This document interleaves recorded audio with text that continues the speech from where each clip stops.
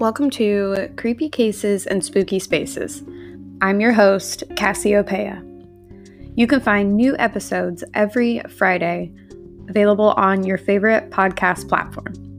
Be sure to subscribe through Anchor or sign up on the Patreon page, both links are in the bio, for access to bonus episodes, early episode plays, and more. You can follow me on Instagram and Facebook at creepycases.spookyspaces for all news and updates. Due to the graphic nature of some of the cases and spaces featured on this show, listener discretion is advised.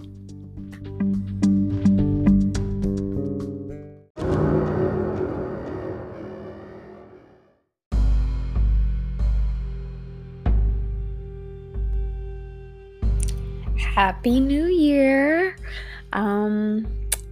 Yay, the first episode of Creepy Cases and Spooky Spaces of 2022.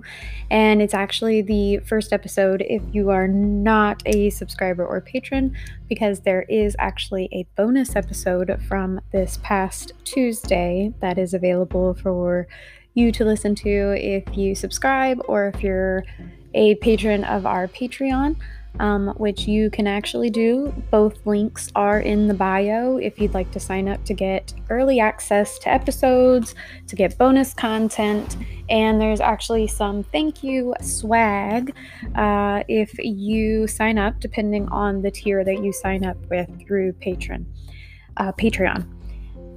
So let's go ahead and get started. I'm actually excited about this week's episode. And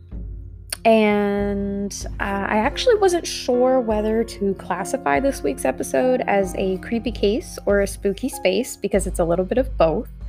I find myself often drawn to unsolved crimes more than I am to the ones that are solved.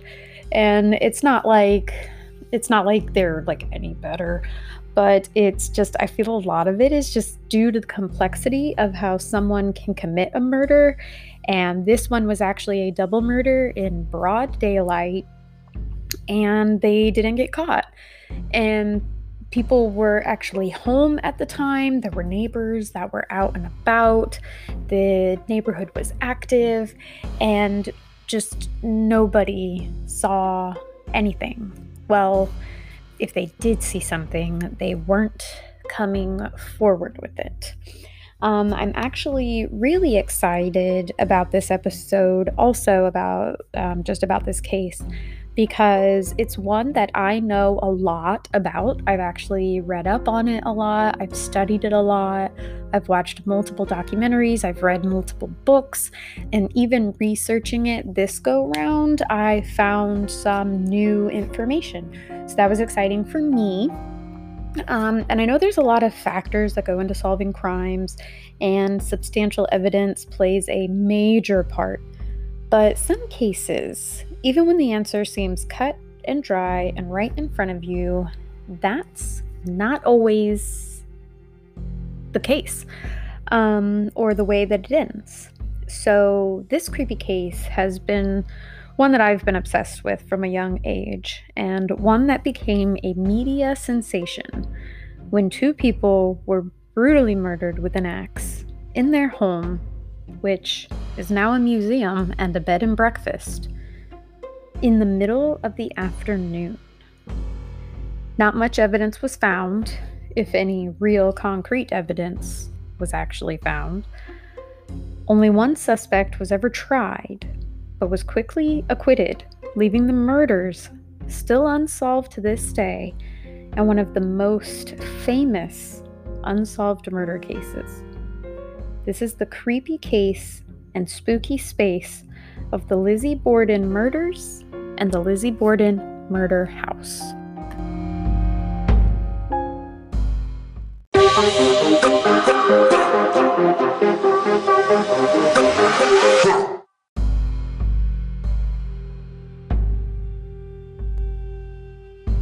Lizzie Borden took an axe, gave her mother 40 whacks. When she saw what she had done, she gave her father 41. I'm sure we all know this old rhyme. It's highly inaccurate, but it's one of the many things that came from the grisly crime that skyrocketed Sunday school teacher Lizzie Borden to fame on August 4th, 1892. Now, when most hear the name Lizzie Borden, they connect her to the murders, which she was acquitted of, her stepmother Abby, and her father Andrew. But who was Lizzie? She was born on July 19, 1860, in Fall River, Massachusetts, to Sarah and Andrew Borden. Her mother, Sarah, died when she was young, and her father went on to remarry Abby Gray. Andrew was a bank president and a successful businessman, both in manufacturing and real estate development. Now, Lizzie and her older sister, Emma, despised Abby, thinking that she just wanted Andrew's money, and often referred to her as Mrs. Borden.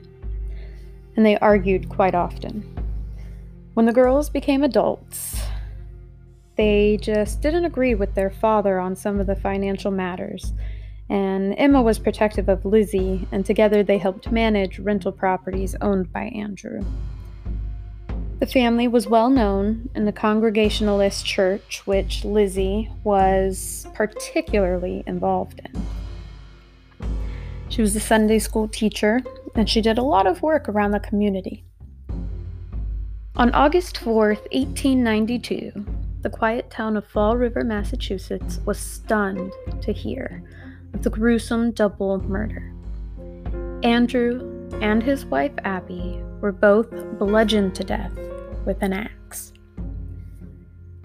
It started out as any other day in the Borden household. The family maid, Bridget Sullivan, prepared breakfast for Andrew and Abby while Lizzie was still sleeping upstairs.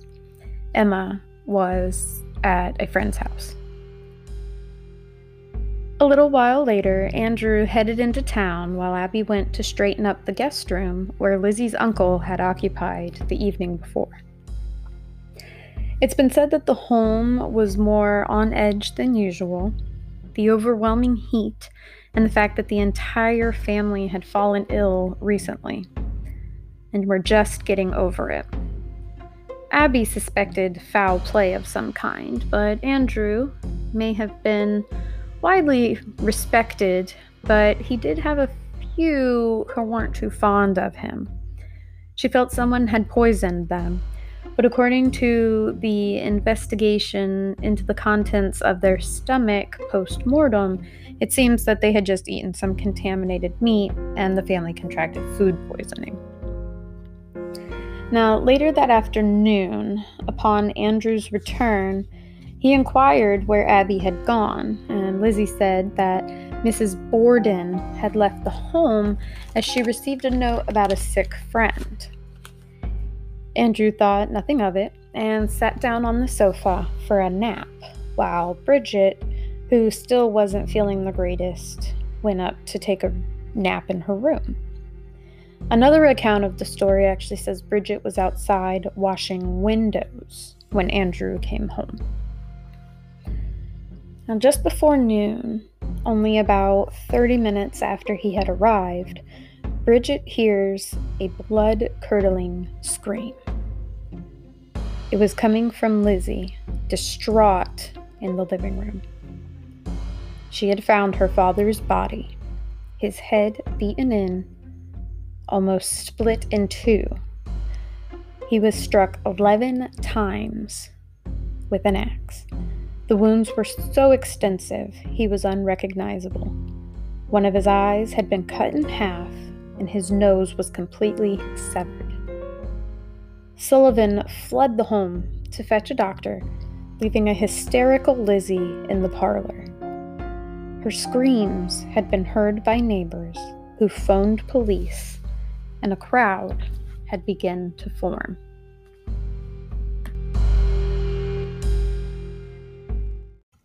Our creepy case will return after a few words from our sponsors.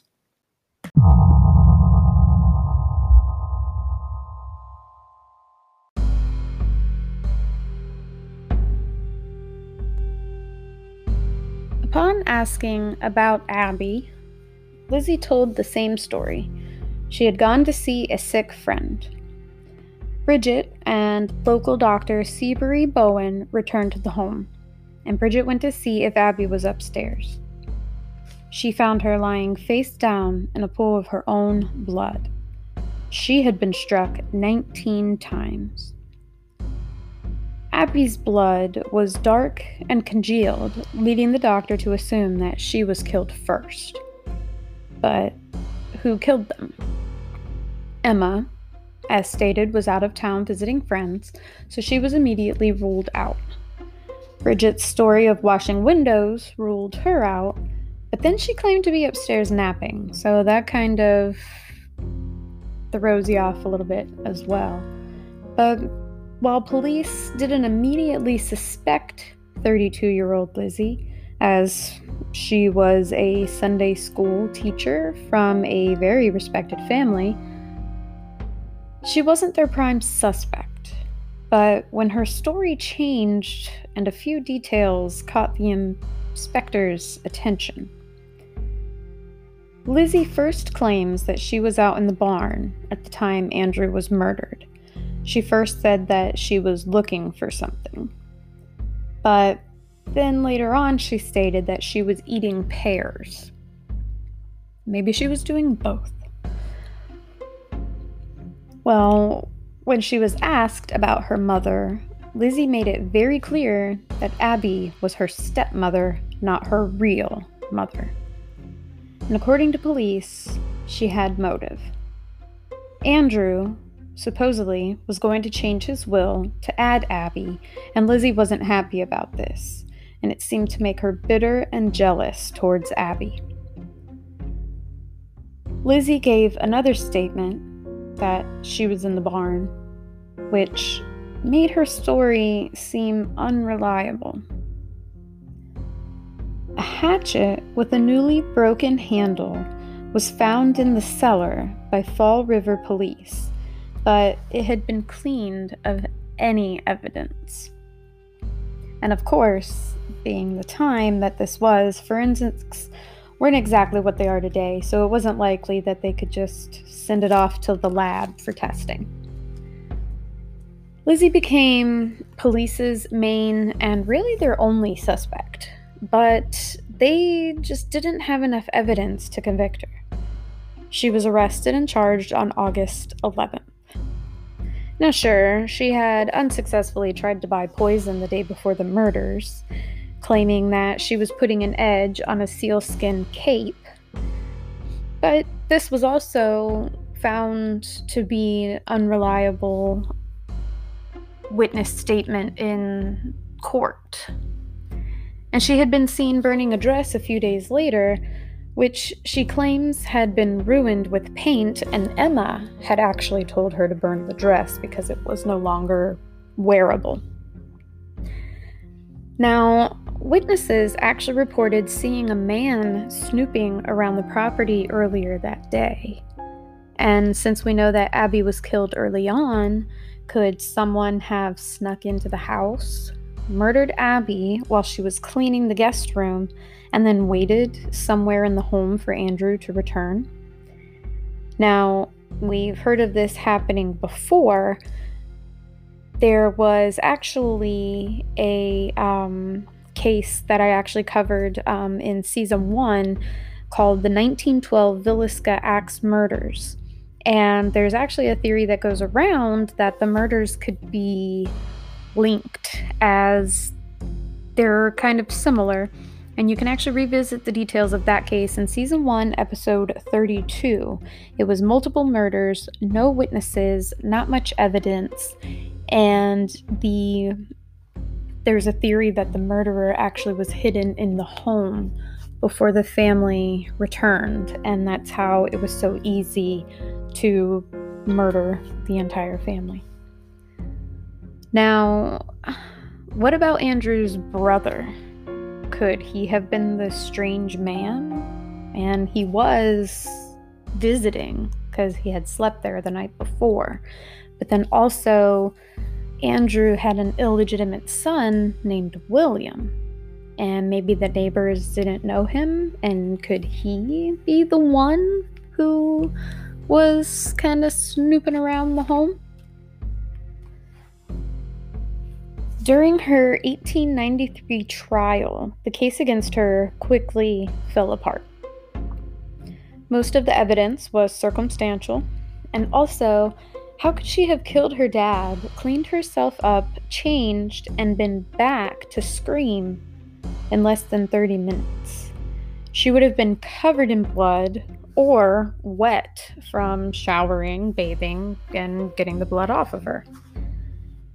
Some say that they claim she could have been naked while committing the murders, but that's just a ludicrous reach to me. And she would still have blood in her hair, and she would have had to wash her hair, so she, once again, would have been wet. And her motive about money was quickly quashed when Andrew's lawyer claimed that Andrew didn't have a will. The defense proved the burned dress was a faded dress that was paint-stained, and, as we said, Emma was actually the one who told Lizzie to burn it, and burning trash was actually their normal method of getting rid of it. Witnesses also testified that they saw Lizzie leaving the barn at the time of the murders would have been taken place. Well, not both murders, but the murder of Andrew. It would have been the same time as that. The jury found her not guilty, and she was acquitted of all charges. The courtroom cheered, while a lot of people think she should have never been tried in the first place. Now, sadly, even though she was acquitted, Lizzie found herself ostracized by the town. And Emma and Lizzie actually moved out of the family home to a little bit nicer part of the neighborhood. And they lived there together until 1904, when Lizzie, who was going by Lisbeth at the time, met an actress named Nance O'Neil. Emma didn't approve of their relationship, and many thought that they were lovers. And 2 years later, Emma moved out, and from what I hear, she and Lizzie never really spoke again. Lizzie Borden died in 1927 at the age of 67, taking anything she knew, if anything at all, with her to the grave. We'll return to our spooky space after a few words from our sponsors.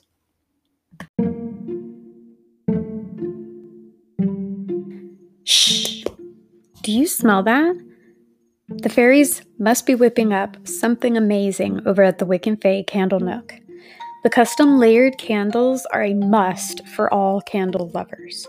With your choice of 3 scents, you can create your very own garden soiree or Sunday yummy Sunday. With names like Bitch Slap Blue, Chill the Fuck Out, and even the new Creepy Cases and Spooky Spaces scent line, you are bound to find something for everyone. So right now, when you mention the code CREEPYSPOOKY, you'll get 10% off your first order. So head on over to pizzaandpigtails.com and click the shop link up in the left-hand corner and get your very own Wick and Fae candles today.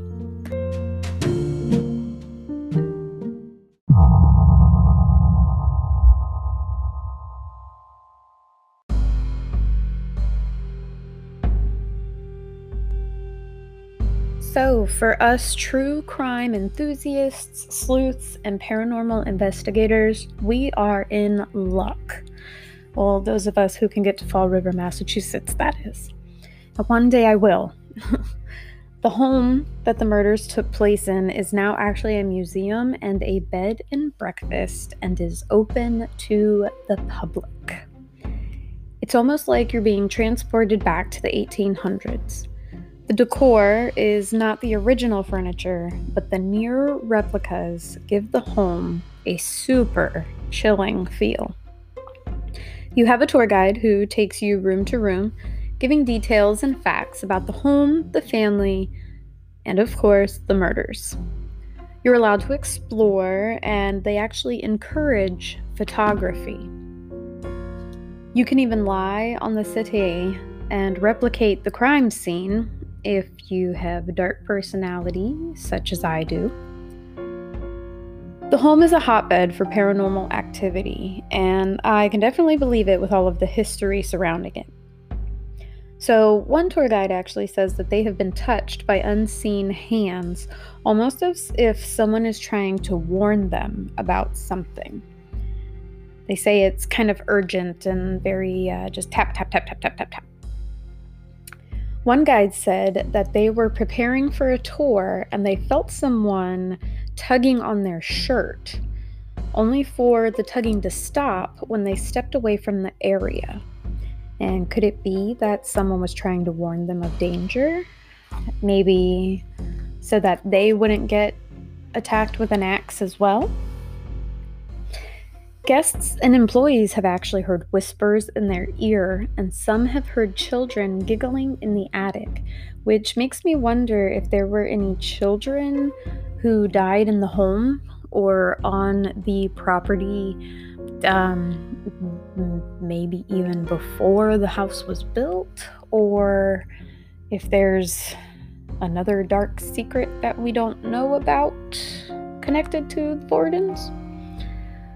If you stay overnight, you're given a more in-depth tour of the home with each suspect kind of looked at more closely, and you actually get more details and just all kinds of really cool little tidbits and facts, and which I'm definitely going to do that. It's been on my bucket list forever, and as I stated in my last episode, I don't know if it's really like a New Year's resolution, but more of a plan. I definitely want to take more adventures this year, so maybe I'll actually get to cross off some of those bucket list entries, and maybe the Lizzie Borden will be a destination this year.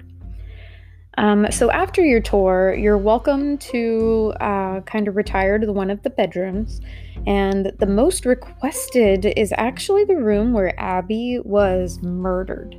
And I'm not sure if there's a reason for that, besides the fact that she was murdered there, because I kind of wonder, like, if it's also one of the rooms with the most activity, which I think that it probably is, just because the other rooms, I don't know if they would be as active.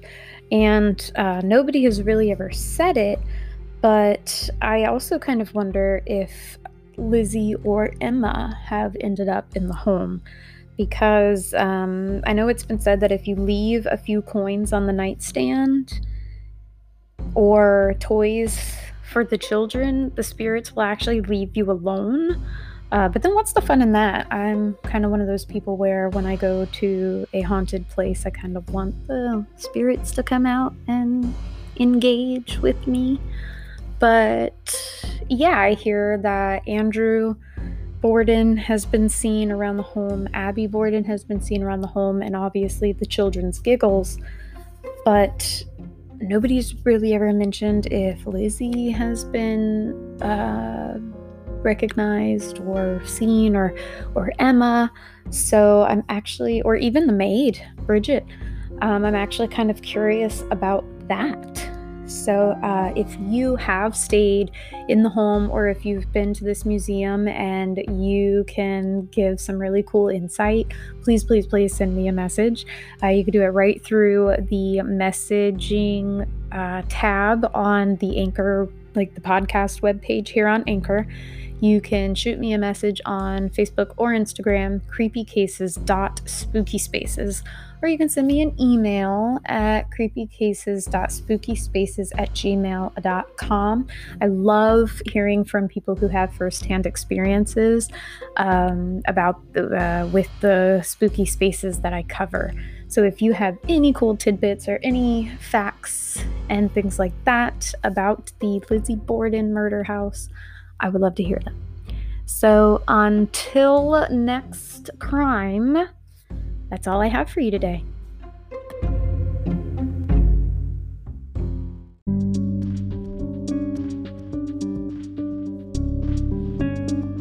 Creepy Cases and Spooky Spaces is a Pizza and Pigtails production. Writing, recording, and editing done by yours truly, along with Pizza and Pigtails Productions.